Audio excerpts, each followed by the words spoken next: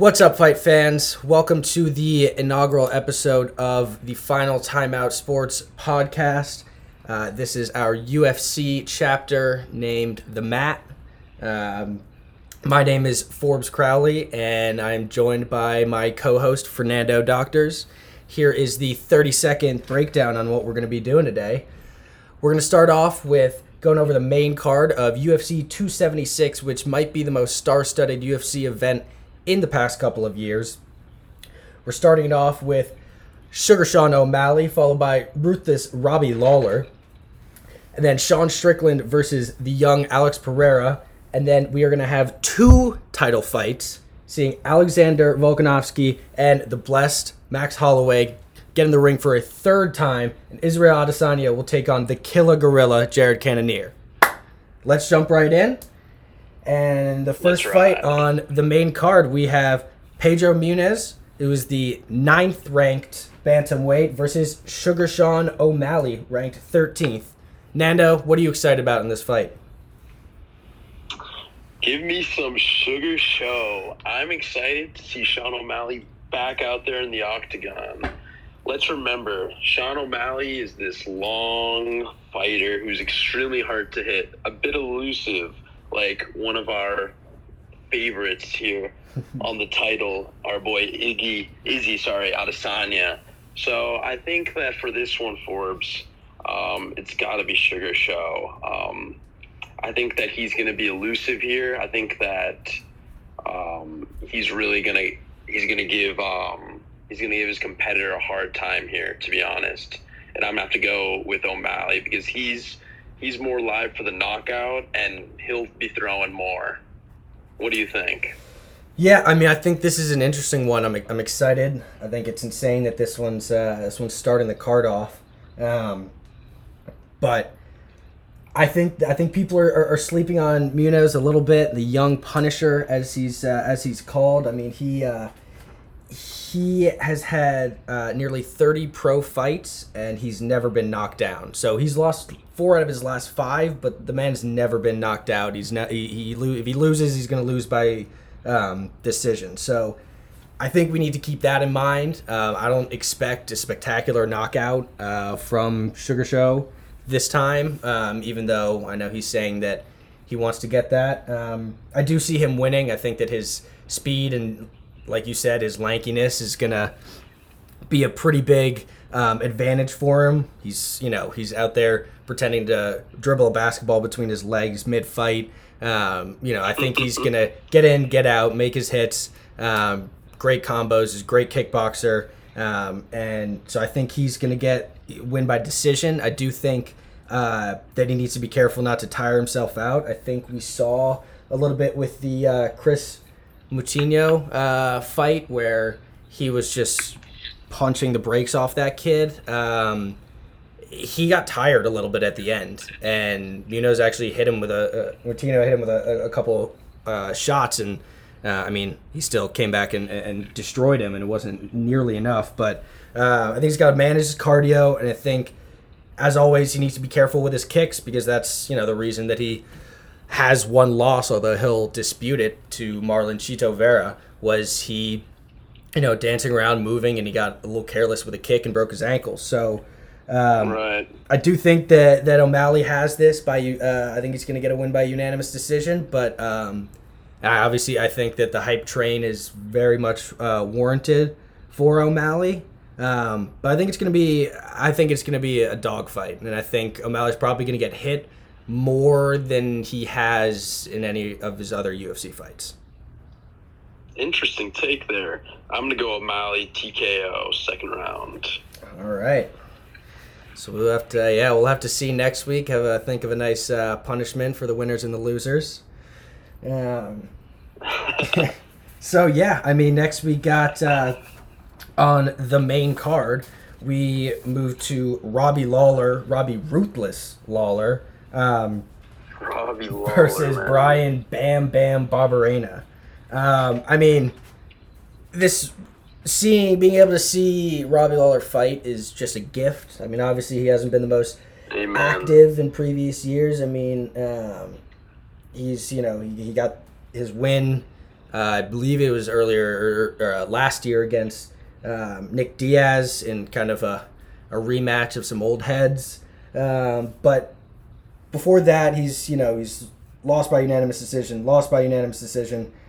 We look at the Ben Askren fight where he lost by submission in the first round. I think that one was bullshit. It was called too early. He had Ben Askren on the ropes, and I think there was a miscommunication with the ref there. But he's he's getting older, I think, and he doesn't necessarily have the same knockout power that he might have used to have. So he's 40 years old, and Barberena is 33. There's a 7-year age difference, and I think that is going to show. We all know that Robbie Lawler's not getting knocked out. We can argue maybe submission, but even that's questionable. I think that if there is a stoppage, it's going to be Robbie Lawler getting his hand raised. But Bam Bam, just looking up some stats earlier, and he lands 5.61 significant strikes per minute to Lawler's 3.73, which was a surprising statistic for me. And so I think he's gonna have to fight a clean fight overall. But I think he's gonna come out with a unanimous decision. I think that again, it's gonna be managing your cardio against a fighter who's not gonna stop coming at you in Robbie Lawler. I mean, dude he will not stop until he gets pulled off or he's unconscious in some extent. But I do think that Barberena gets it done and gets a win by unanimous decision. Forrest, man, I'm going to have to agree with all your points, really. I mean, you already mentioned that the former champion in Robbie Lawler, although he is an absolute legend, he is indeed 40 years old and 7 years older than our boy Bam Bam. Therefore, I do see it tough for him to come on top here. I'm going to have to agree with you on the unanimous decision going the distance. Yeah. And it's one of those that you never enjoy saying that because it's a guy that, I mean, it's an absolute legend of the sport and a guy who dominated the welterweight division, but he's, age doesn't wait for anybody. So, next up we have a really interesting middleweight bout. We were supposed to have the Miesha Tate, Lauren Murphy bout. It was a women's flyweight bout, but it was canceled after Murphy tested positive for COVID. That's right. Yeah, nothing to really note on that now, I think. But I think both those women were hoping to get a title shot out of that fight. So we'll see. I think maybe later in July we'll see that. But now, we have Sean Strickland versus Alex Poatan Pereira. We have Strickland coming in at a plus 100 underdog, 25-3-0, and Pereira being the minus 120 favorite at a 5-1 record. I wanna hear your take on Pereira before I say anything here. Okay, so this one's an interesting one because we know Pereira is an unbelievable kickboxer, but I would say his best attribute is probably power. That being said, I might have to fade him, but we'll fade him with caution because Pereira, I think, is more than capable at any moment of getting a knockout with a big shot here. But I do want to back Strickland on this one because I do think he has that grappling edge and that bit more experience that will allow him to, win some rounds and win in return by, split decision going the distance. Interesting. Yeah, I mean, looking at Pereira is obviously really interesting because he's got a 5-1 record, so he's clearly it's like where's this guy been to already be fighting Strickland, and Dana White's been saying the winner of this will potentially fight Izzy if Izzy also wins on this card. So you're like, how did this guy get this card, and I think that so a lot of his notoriety came from the fact that yes, he is this incredible kickboxer, and his biggest claim to fame is the fact that he's beaten the current middleweight champ Israel, the Last Stylebender, Adesanya twice in kickboxing. One of which was a brutal knockout. I believe it was the only one of Izzy's, the only time Izzy's ever been knocked out. And this thing, like, he's out cold on the floor. So that's just skyrocketed his stock in the UFC. So, and I rewatched his debut because I thought it was interesting. I wanted to see how he translates, and he absolutely ripped Andreas Marchelidis with a flying knee that sent him out cold, and that's something that I think just the kind of intangible type strikes like that are going to make the difference in this fight. I think. But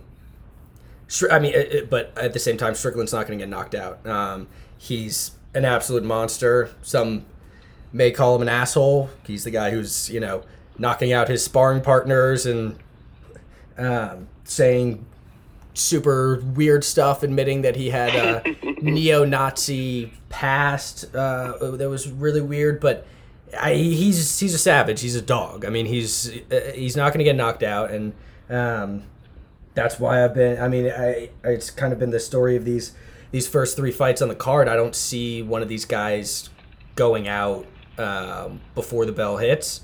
So I'm going to go with Pereira by unanimous decision because I think he's a little more technical. I think he's a little more clean. I think Strickland can get a little sloppy and just be like, hey, man, like, let's brawl. Let's do it. And I think that'll get him in trouble with Pereira, with Potan, as his nickname is. But I think it's going to be a close one. I don't see either of them getting the knockout. That's what I will say. And I do see both of them calling Izzy out after the fight. I hope so. Yeah, I mean, and then we'll get there in a sec. But so let's talk about the rematch of the rematch.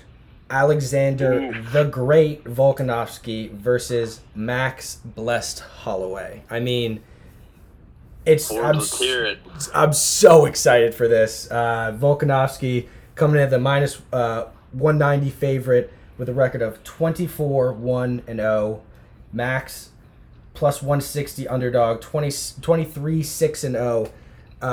And granted, two of his 6 losses have come to Volkanovski. So let me hear your thoughts. I wanna know what you think.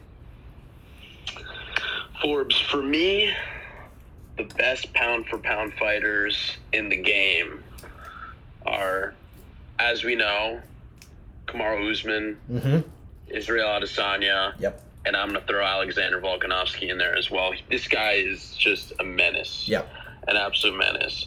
And just not to be boring or redundant, but Forbes, I just don't see anybody at featherweight beating the champ. I struggle to see that, and I think that he will sweep the trilogy. That being said, I do think this one will go the distance, but I do think it'll be a unanimous decision in favor of Volkanovski. But I mean, I think that I think a very important aspect to keep in mind is just the leg kick when you're thinking Volkanovski, right? I think he's going to wear Holloway down from the beginning, Yeah. I think that I anticipate him, maybe perhaps throwing in, a little bit of wrestling this time around. But as far as, Holloway, I have to tip my hat. He's a great fighter. He's an amazing striker. He goes at you with good pace. He keeps the fights exciting. But I just think that Volkanovski is just a different breed, to be honest, and one that just will not give up his throne too easy. Yeah, I mean, I'm excited about this fight. Like, you have no idea. I'm so angry that it's Wednesday right now. But first of all, I think one crazy stat among a bunch of crazy stats I'm about to throw out is if they make it past the second round, these guys are going to have spent over an hour of time locked inside that ring together. Can you imagine? Like, that's my an goodness. insane amount of time to spend fighting one other person. So, first, looking at Volkanovski, the man's 24-1-0. His only career loss is coming in his fourth career fight in 2013. That's when he was fighting at welterweight, which is 170 pounds. Okay, I mean, they're fighting at featherweight, which is 145, so that's 25 pounds less. He's never lost in his weight classes. He's never lost in the UFC. Kind of an asterisk if you're going to look at the last Holloway fight, but I'll get to that in a second.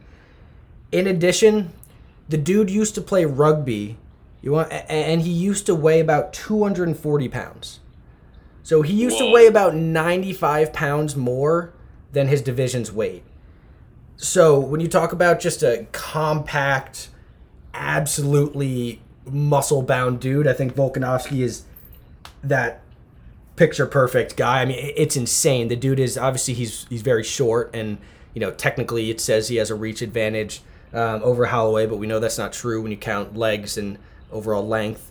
But he's a dense, hard-hitting dude, and yeah, I think he won the first fight. I'm not going to deny that in the slightest. I think he absolutely destroyed Holloway's front leg.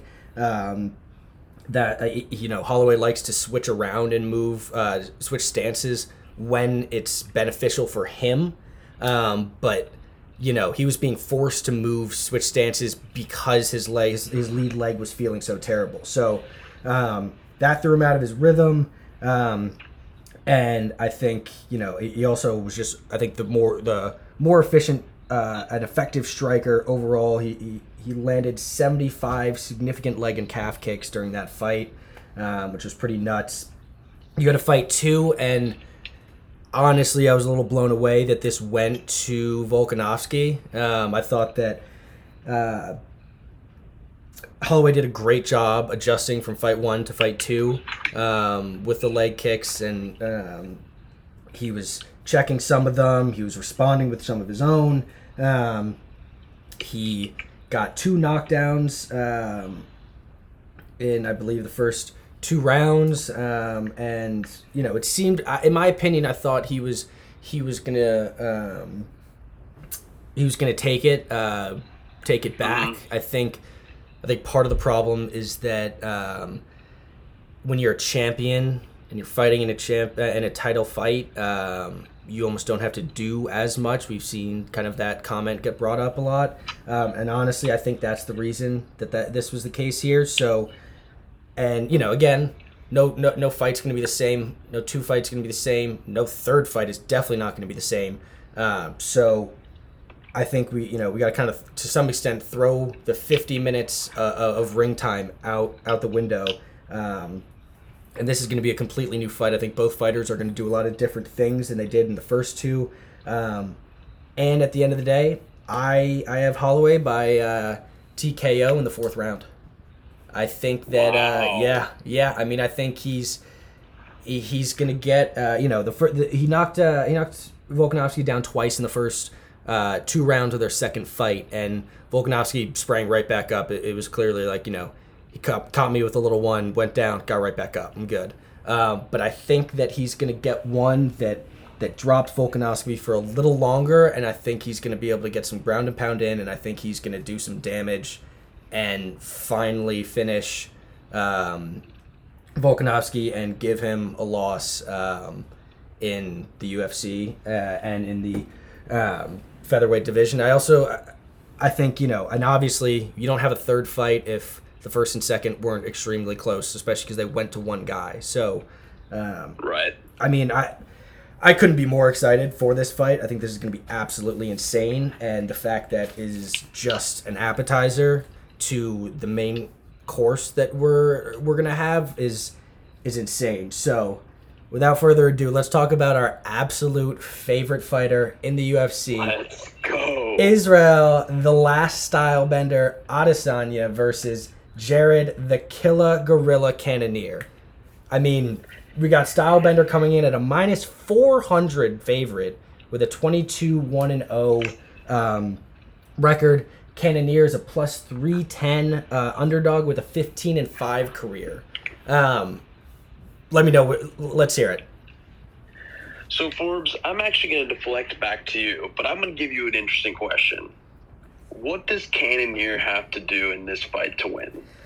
Because I think, let's cut to the chase a bit here. I think we both have our boy Adesanya winning this one, but what does Cannonier have to do to win? Yeah, I think that's a good call, so we don't get too similar with our comments here. I think that's what I thought about a lot with this fight. I think Izzy's fought just about every type of fighter you have. Kelvin Gastelum was just going to come forward and he was going to throw bombs, but he was also going to protect well and be able to eat tough shots that Izzy was sneaking in there.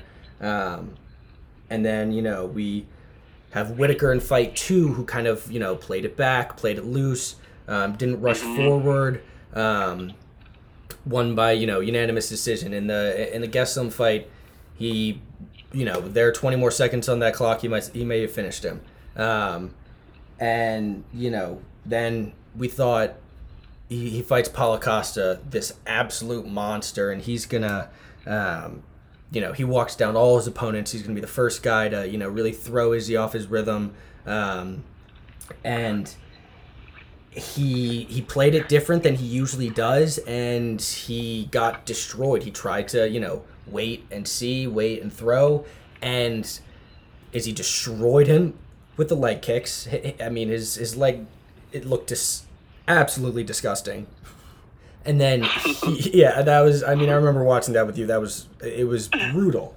And then, by the time you can't really move off that front leg, Izzy's jumping right in, and he dropped Costa, which had never happened before, and that had happened, but he ended him, which obviously had never happened. And so I think you look at the one loss that Izzy has ever had to Jan the Polish Power Blachowicz. Granted, that was going up, 20 pounds to light heavyweights, 205? Yeah. So obviously Jan had the most amount of success because he had the most body weight and just power over Izzy. Just couldn't get up. Yeah, he couldn't get up, and so he took him down and he made him stay down. So I think that the one thing that Cannonier has for him is he used to be a heavyweight. The dude started his career at heavyweight, went 7-0 before he came to the UFC. He fought twice at heavyweight, and he went 1-1. He moved to light heavyweight. He won his first fight and then lost 3 of 4. It's really important to note that those 3 losses came against Jan Blachowicz and Glover Teixeira, the 2 former light heavyweight champs, and Dominic Reyes, who twice has challenged for the light heavyweight belt, and some would argue beat John Jones for that light heavyweight belt. So he lost 3 of his losses were before he moved down to middleweight, and 3 of them were two were to former champions, 1 was a title challenger. So I think using the fact that he's got a big man frame and he gets down to 185 somehow. Honestly, when you usually as your career goes on, you move up divisions as those weight cuts get harder, but he has managed to somehow go the absolute opposite way. He's 5-1 since he moved to middleweight. His one loss was a unanimous decision to Robert Whittaker, which was I think a great fight. And he KO'd Brunson, which was nuts. Which was insane. That was that just kind of spinning that forearm, just small punch and that power. So I think the biggest thing for Cannonier to try and make this, give himself a chance to win this fight and win the title is you got to take it. You got to find a way to get Izzy to the ground, because the only person who's been able to do that and keep him there has won. Vettori did that a little bit. You could tell he was trying to, but Izzy had also clearly worked on his scrambling since the Blachowicz fight and was able to get up. So you got to get Izzy down. You got to keep him down, which, only a dude weighing 20 pounds more than Izzy has been able to do ever. It's true. Man, I can't wait for that fight. Yeah. Love watching Adesanya, man. Yeah. Nothing's better. This is going to be one of the absolute craziest cards I've ever witnessed, and it's going to be nuts. This is awesome. So what do you have for Adesanya? And we just hit our bell. So that is the end of round 1 for this first episode of The Mat, and I will see you for round 2. What's up, fight fans? Welcome to round 2 of The Mat, the inaugural podcast of the Final Timeout Sports. I am Forbes Crowley, joined by my co-host, Fernando Doctors, and we are going to be talking about UFC 276, the early prelims through the prelims right here. So, Nando, take it away. What do you think about Jessica Rose Clark versus Julija Stoliarenko? Let me give you something, Forbes. Stoliarenko has 8 armbar wins. Really? Did you hear that? 8 under her belt. And you ask, Jessica Rose Clark goes down last fight due to an armbar submission. I'm taking Stoliarenko, armbar, submission, second round. That is some research that I'm not gonna lie, I did not look into. My notes are a little sparse on this first fight. I know that Stoliarenko has lost all 3 of her UFC fights, and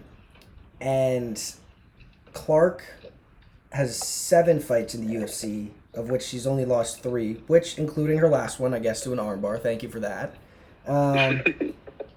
But I just think that Stoliarenko doesn't have what it takes to be in the UFC.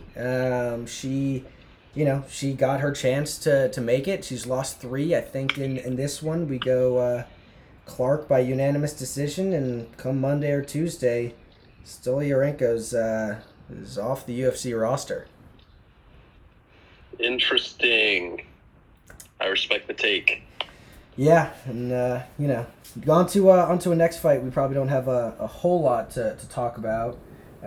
We got Jessica Evil Eye versus Macy the Future Barber. We got Jessica Evil Eye, 15-10-0 career, coming in the plus 210 underdog, with Barber minus 260.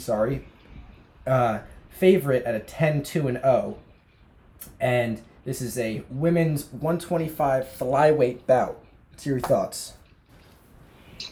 I think that this fight's really going to go down to the mat, right? Who can take control on the mat? And to that, the easy answer is Macy Barber. I think she's more aggressive. I think that this is going to be an easy one for her, to be honest. I think that she's going to go more or less every round with a win. Whether or not she's able to, get the submission, I think she doesn't. I think she wins by decision, but I think she has absolute control in this fight. Yeah, I'm going to have to agree with you on that one. Evil Eye, she fought for the belt, and the flyweight belt in 2019 against Valentina, and I'm sure you can guess what happened. She was KO'd in the second round. And since that fight, she's only had 1 win. She's lost her last 3. Barber has 13 fewer fights. She's won 3 of her last 5 and is on a 2-fight win streak.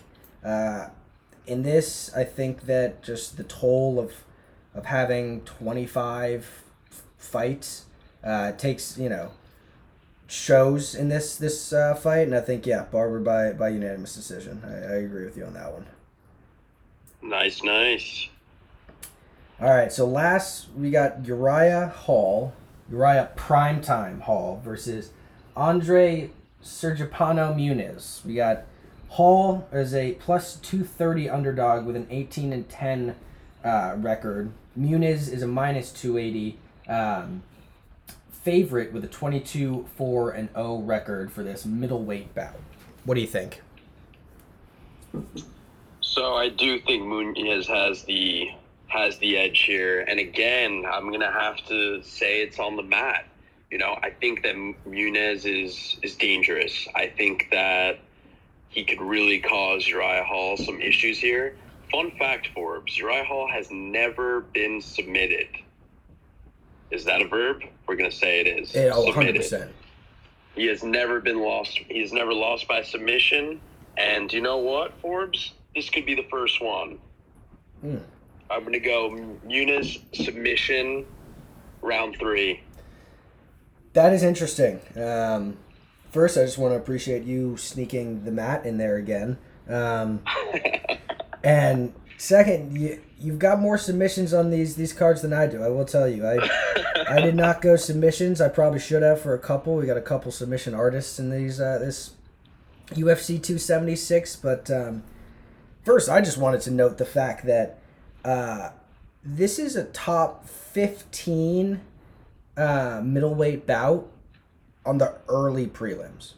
Uriah Hall is ranked 9th, and Muniz is 13th. The fact that they're on the prelims is insane. That's just a credit to how nuts and star-studded this card is. It's a blessing. So, but to the actual aspects of the fight, Uriah Hall hasn't fought since he lost a unanimous decision to Strickland, but before that he was on a pretty dominant 4-fight win streak, losing to only Paulo Costa, who of course challenged for the middleweight belt against Izzy and was demolished. Muniz, on the other hand, he's on an 8-fight win streak. And yeah, you're right. He's absolutely dominating. His last 3 wins have come by submission. He's 5 years younger than Hall. Definitely gives him the age advantage. I went the other way with the submission. I thought the fact that Hall has never been submitted, I think that makes this a bad matchup for Muniz. I think that Hall is going to cause some problems for him. And I think that overall, Hall is going to be technically more sound and get the win by decision. Might be split. I won't say it's unanimous, but I think Hall gets the win by decision. Interesting. A little underdog value there at 230. You can't quit or you can't pick all the favorites here. Of course not. So that was just the end of the early prelims. Now we're gonna move to the prelims, where the first fight that we do have is Brad Quake Tavares, yes, versus versus Driscus no, sorry, that's not his nickname. I was looking at Brad Riddell because I forgot this fight got moved up to the early prelims. Sorry about that. That was bad in my notes. We got Brad Tavares with no nickname, and then we have Dricus Still Knox Duplessis. After my fumbling error there, I'll let you go first on this one. Well, you know what, Forbes? Give me Brad No Name Tavares on this one, to be honest. I think that, you know what, if he isn't able to, give Tavares that run for his money early on, which I expect, as he is a powerful striker, I don't think he's going to win this one if it goes to a decision, and that's where I see this fight. I'm taking that boy, Brad, no nickname Tavares, winning by decision. Okay, I see you. See, I saw this one going a little differently.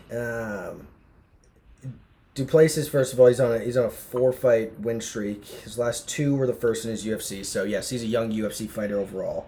But he's got 1 career loss before that, and he's absolutely destroying guys. But his only other loss before was a title rematch before he joined the UFC, a guy that he had knocked out already. So I think that's definitely important to acknowledge. And also the fact that, Brad, no nickname Tavares, he's a journeyman, dude. He has been fighting since 2007, and he's been in the UFC since 2010. That means he's been fighting pretty high level competition for 12 years. That's impressive. It's really impressive, but that those 26 fights, those take a toll. So I see I do see at the end of the day, I see a Duplessis KO in round 1. I think that your point of if it gets past the second round, then Tavares probably has the advantage there. But I think it's going to be an interesting one. We see Tavares as a plus 100 underdog with a 19-7 overall record, with Duplessis minus 120 favorite, 16-2 overall for this middleweight bout. Going to be interesting to see who comes out on top. It will be interesting to see. Looking forward to it. Oh yeah, I again kicking myself that it's Wednesday. Next we got Ian the Future Gary versus Gabriel Gifted Green. That's some nice alliteration there with the 3 G's. I like that. But yeah, really. We got Ian coming out, the Future coming out minus 165, a 9-0 undefeated record, versus Gabriel Gifted Green, a plus 140 underdog who has an 11-3 record for this welterweight 170-pound bout. I'll start off for this one. This is going to be an interesting fight because Ian Gary, he's gifted, but he's young. He's had 9 career fights. And only 2 in the UFC. On his UFC debut, he got a round 1 knockout, after which he declared, like his, I think, idol, Conor McGregor, that the Irish are taking over once again.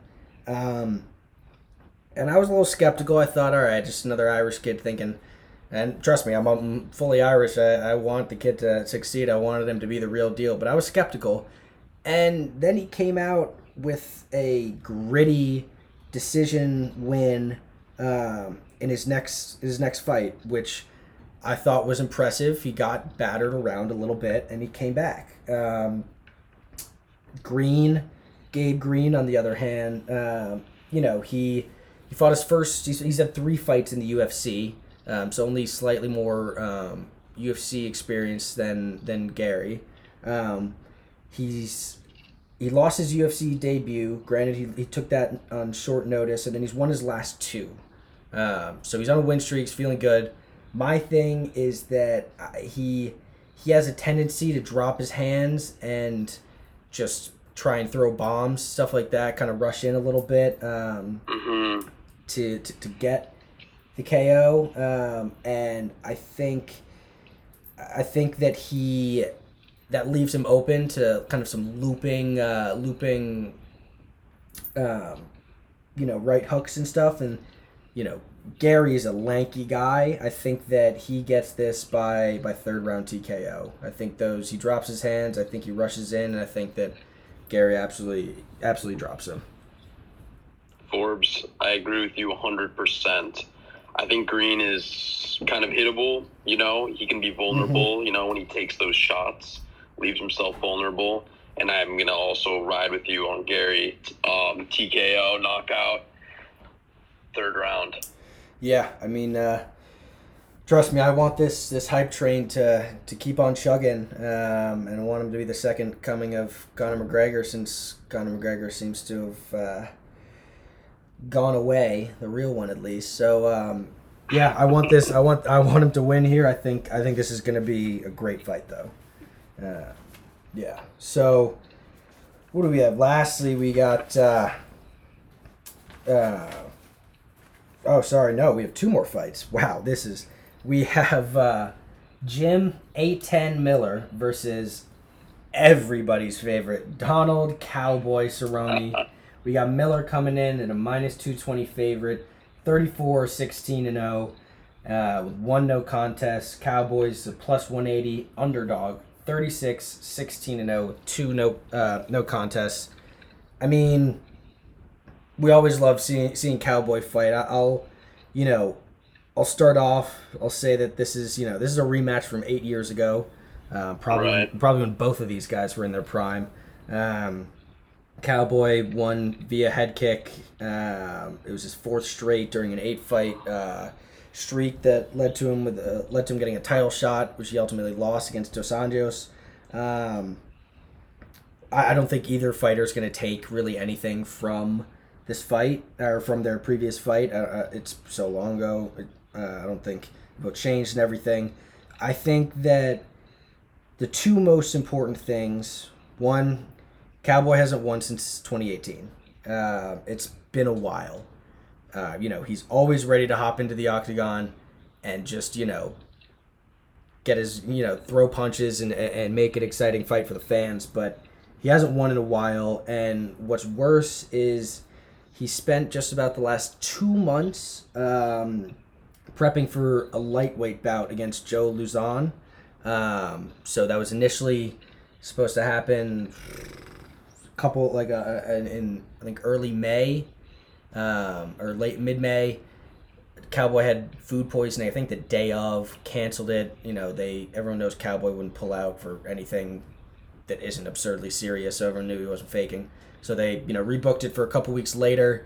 That's looking good to go. Then Luzon has some unexpected ankle injury. He's out for that fight too. So now on 2 weeks' notice, Cowboy's coming in to fight this welterweight bout, which is 15 pounds heavier. He hasn't had his 5 week training camp. He hasn't been able to put on decent poundage. If he's put on poundage, it's just from drinking a bunch of beers and eating a shit ton of burgers. So I'm a little, I love Cowboy. I want him to win. I want him to go out with one more win before he retires. I think he deserves it. But with this one, with the little prep time that he had, I think that Miller gets a KO in round 2, which pains me to say it, but that's kind of how it's been going for Cowboy recently. And God, I hope I'm wrong on this one. What do you got? Forbes, I hope I'm wrong too, man. I'm going to have to agree with you, especially looking at Cowboy, the admiration we both have for Cowboy and looking at the odds, What is he at? Like 180? Plus 180 or so? He's he's a plus 180 underdog. Yeah, the value's definitely there, but, hasn't won since 2018, picking up a fight within 2 weeks, typically, And at a higher weight class. It will be an uphill battle, one that Cowboy could definitely live up to the moment for, don't get me wrong, but I'm going to have to agree with you. I'm fading Cowboy.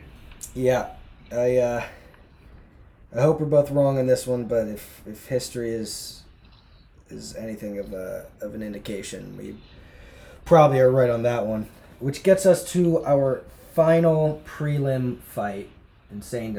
Pretty insane to say. We have Brad Quake Riddell versus Jalen the Tarantula Turner. We got Riddell coming in as the plus 110 underdog, 10-2 record, with Tarantula Turner coming in a minus 130 favorite, 12-5. What do you think, Nando?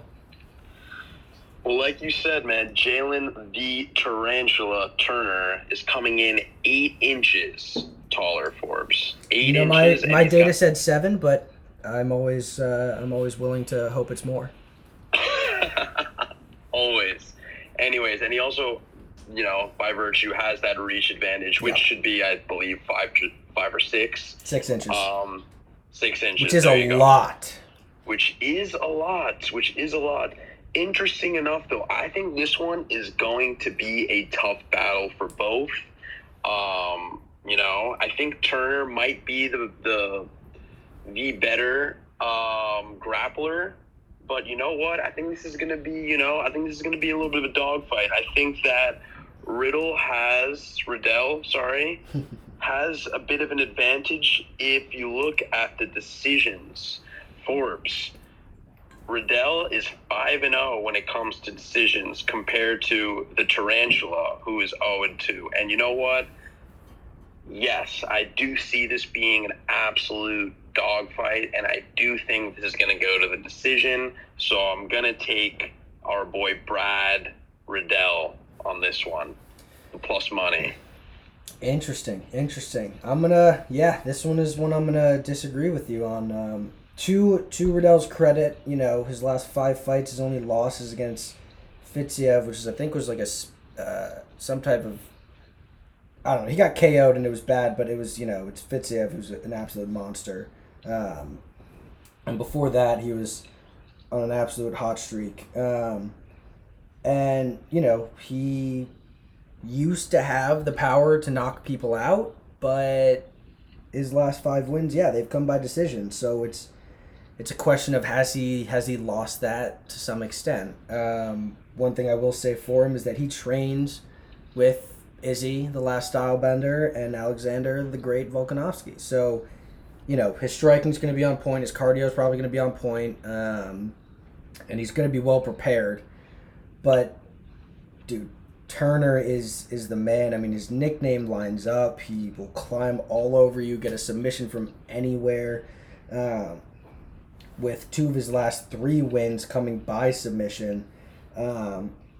He also has lightning quick combos. I mean, he's known for his 6-punch combos that just get in, get out, and he's, going off. So, I'm going to go in with Turner by a second-round KO. I think that the submissions are going to be a worry for Riddell, and then that's going to turn into just tentativeness that's going to lead to openings that Turner's just going to absolutely capitalize on.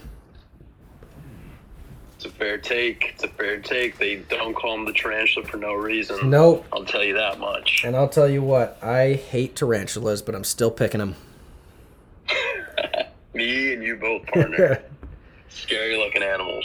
All right, and there is the bell for the second round. We will see you at the third. What's up, fight fans? Welcome to round 3 of the inaugural episode of The Mat, a podcast of The Final Timeout Sports. I am Forbes Crowley, joined by my co-host, Fernando Doctors. We're going to go a little bit past UFC 276 for this one and talk about future fights, future potential fights, and anything interesting that might cross the UFC mind. So, my first question is, who might McGregor fight next and when?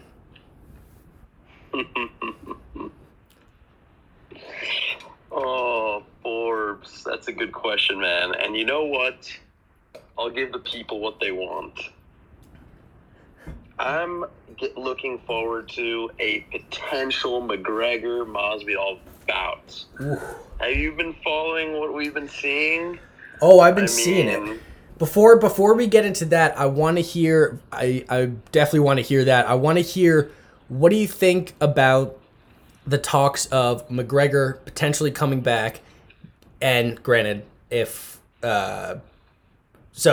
preface, Oliveira versus Islam is supposed to be for later this year, maybe I think October or something like that. But if that falls through, or if McGregor waits a really long time or fairly long time for the result, what are your thoughts on McGregor saying, I should just, I'm just going to wait and I'm going to get a title fight against Oliveira because he's expressed interest about it, not because he wants to beat me as a fighter, but because, he knows that McGregor's the cash cow at this point. So what do you think about that? How do you think fight fans would react? How do you think, let's hear reactions.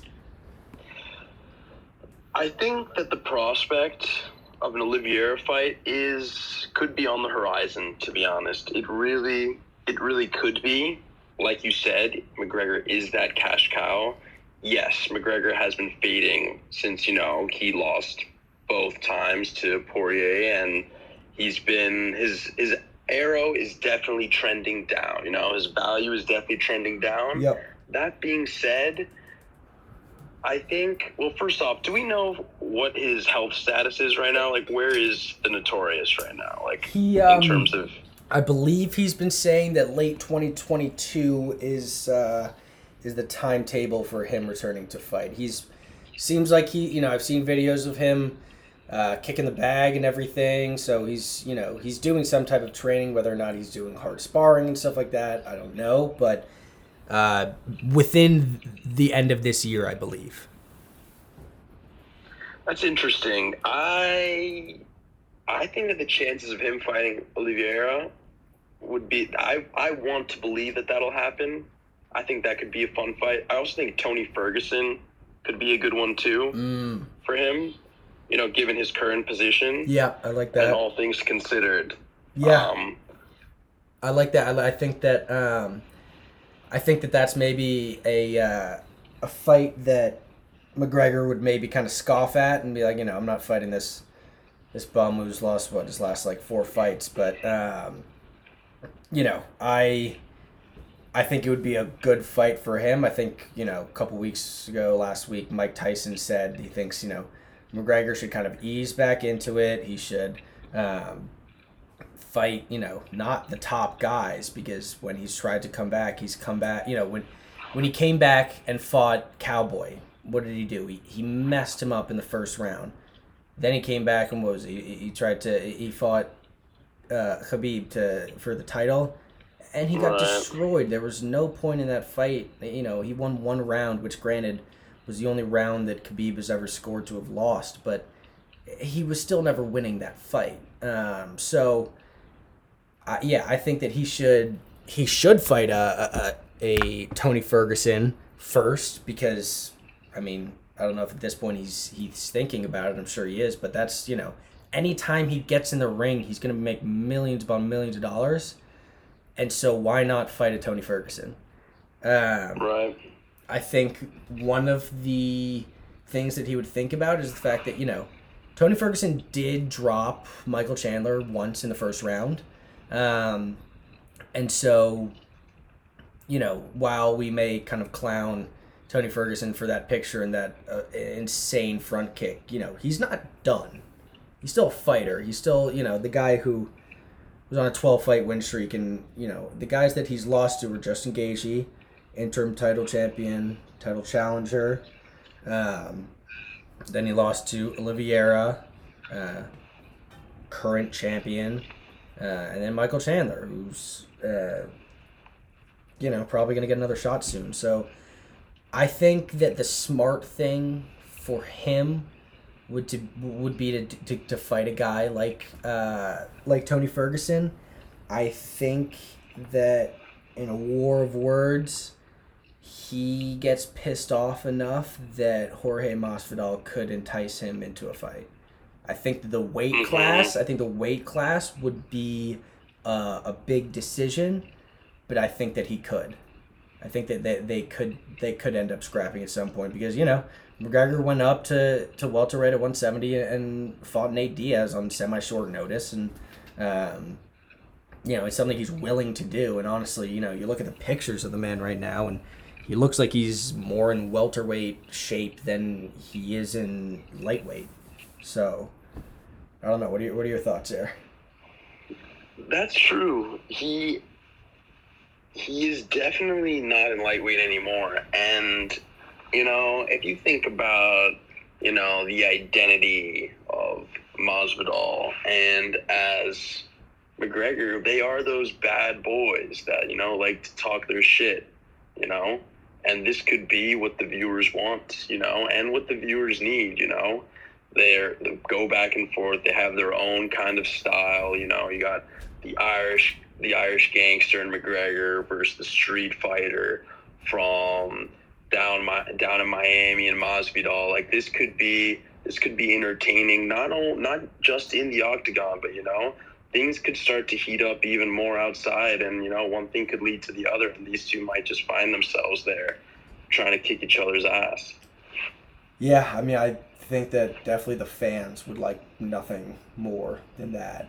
So, from that, if we disregard McGregor as a potential opponent for Masvidal, who do we see Masvidal fighting next, given that he's coming off of 3 straight losses, a decision, a absolute cold knockout, which you saw live, and a domination of a decision against Colby Covington, followed by, of course, his embarrassment of jumping the dude.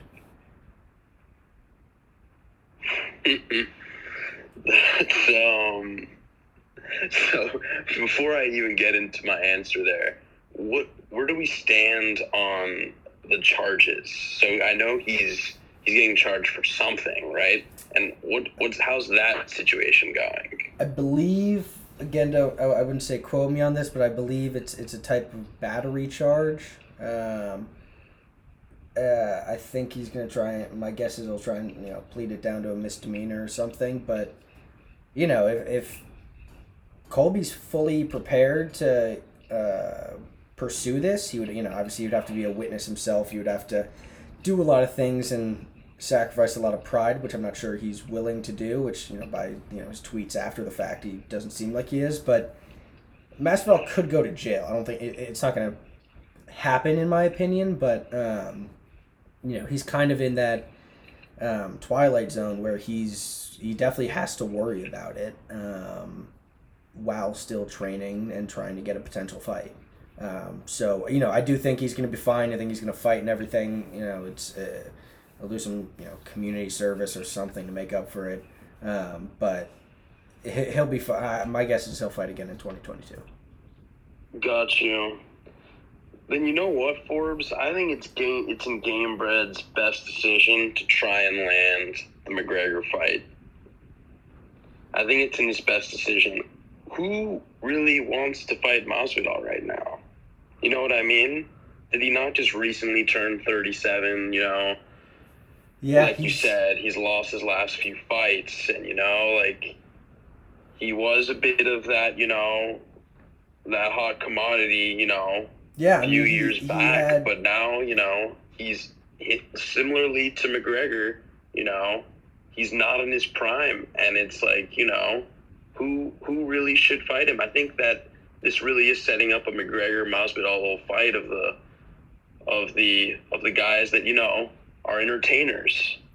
Yeah, I think, and in my opinion, I think that's the best fight for him because again, McGregor has to come up in weight to him, a weight that he's already comfortable at, and beat a comfortably bigger guy.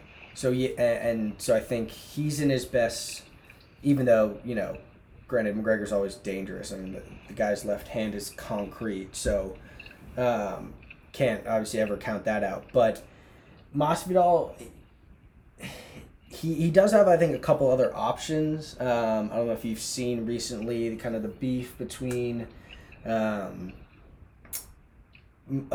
White and Nate Diaz. Nate wants to get released or wants to get a fight, and no one will do it. And apparently he can't get one booked. And they've, he and Dana White have jabbed back and forth on Twitter.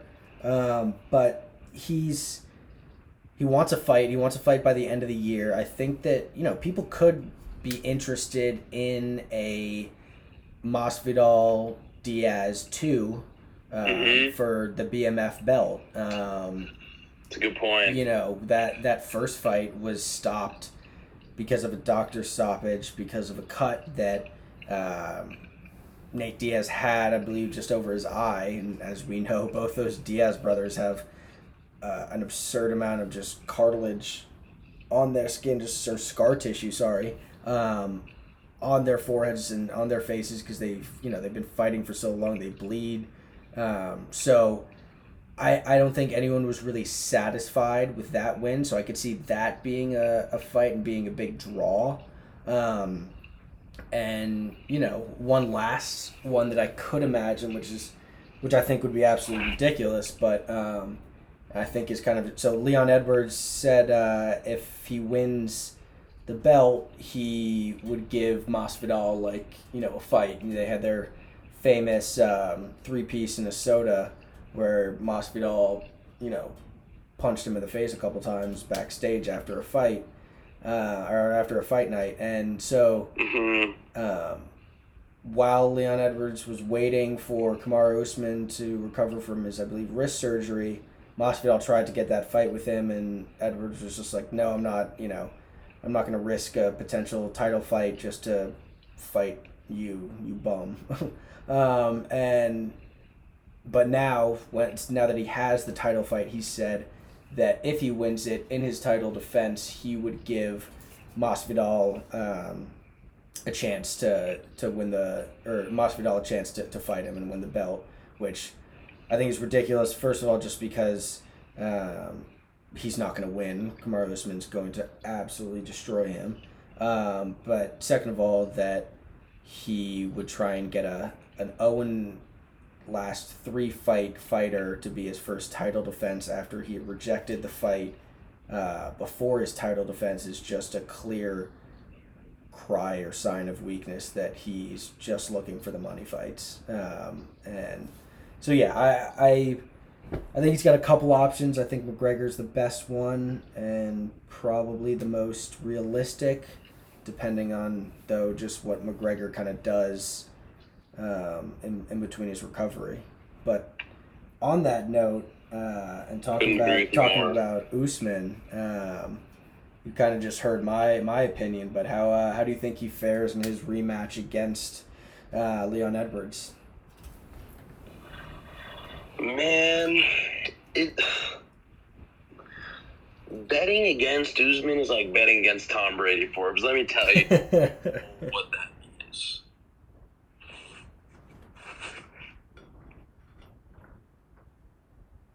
Headset died. All good. But Usman is simply a different breed. I think that would be an extremely exciting fight. One that I would love to see. But, as I aforementioned earlier, in regards to Usman being one of the best pound-for-pound fighters in the game, I would have to back him, until I see a reason not to. Yeah, I definitely agree. I see. I'm not really worried about an Usman opponent until maybe we see Khamzat or one of these newer guys come and challenge, because he's like Izzy, he's lapping everybody in the division.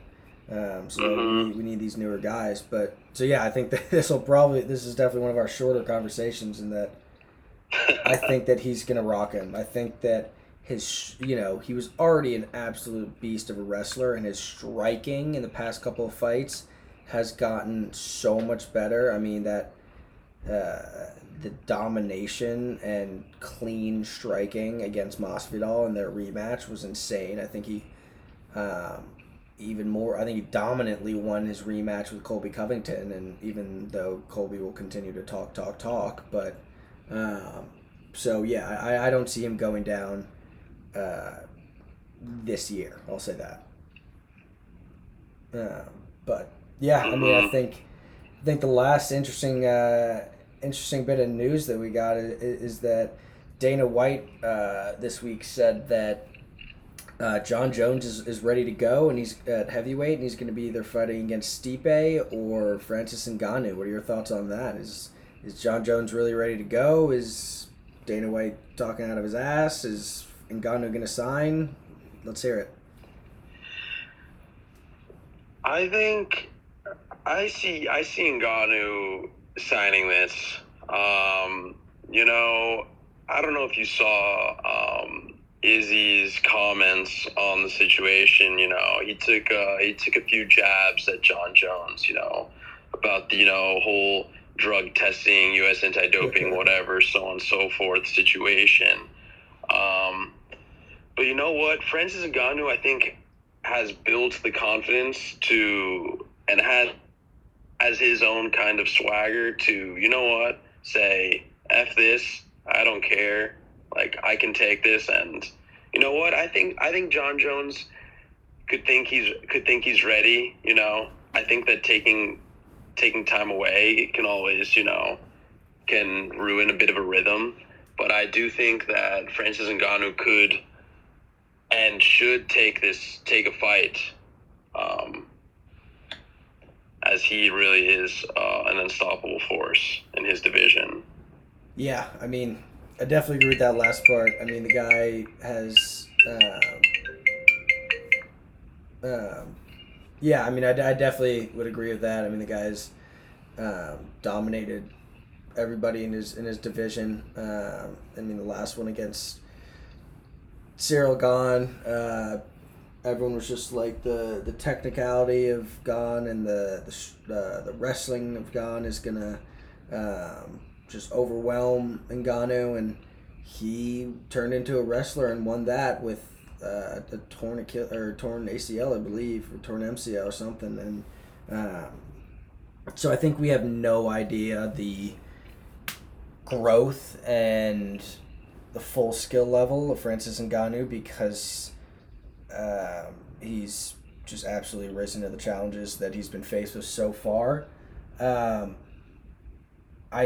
just think the biggest thing is getting him back to the UFC. I think that he and Dana White have really driven a wedge between each other. They've gone online and Twitter and jabbed back and forth and seem to air some dirty laundry and stuff about each other. So they really don't like each other, it seems like, and Dana White didn't wrap the belt around Ngannou after he beat Cyril Gahn. A lot of people think it's because he was pissed off that was the outcome. He wanted Gahn to win, then either Ngannou would have less of a stature to go fight Tyson Fury on a multi-million-dollar boxing deal, or he would just come crawling back to the promotion and sign another one of the UFC's pretty cut rate deals to come back and try and win his belt back. So I think that's a big problem. You've seen Tyson Fury kind of back out of this potential boxing match a little bit. So I think that might drive Ngannou back to the UFC a little bit. But I know that Stipe is ready to take that fight at a second's notice. So my guess is I see it being Stipe versus Jon Jones, and Jon Jones is going to win that. I mean, I love Stipe, but Jon Jones is just a different human being. I think it's not going to make that much. I mean, he spent 2 years gaining the weight to fight to move up from light heavyweight, and I think it's gonna be insane if that fight ever happens. But I've got Jon Jones. As much as I hate the dude, I think he'd win. Yeah, I would agree. Jon Jones, I think, would take Stipe, but that would be a great fight as well, honestly. Yeah, no matter what, Can't go wrong there. Yeah, exactly. I think no matter what, that would be another card we would have to spend an absurdly long amount of time talking about. And there is the final bell of round 3. Thank you all for tuning into this episode of The Mat on our podcast, The Final Timeout. I'm Forbes Crowley, joined by my co-host, Fernando Doctors. Thanks for coming by.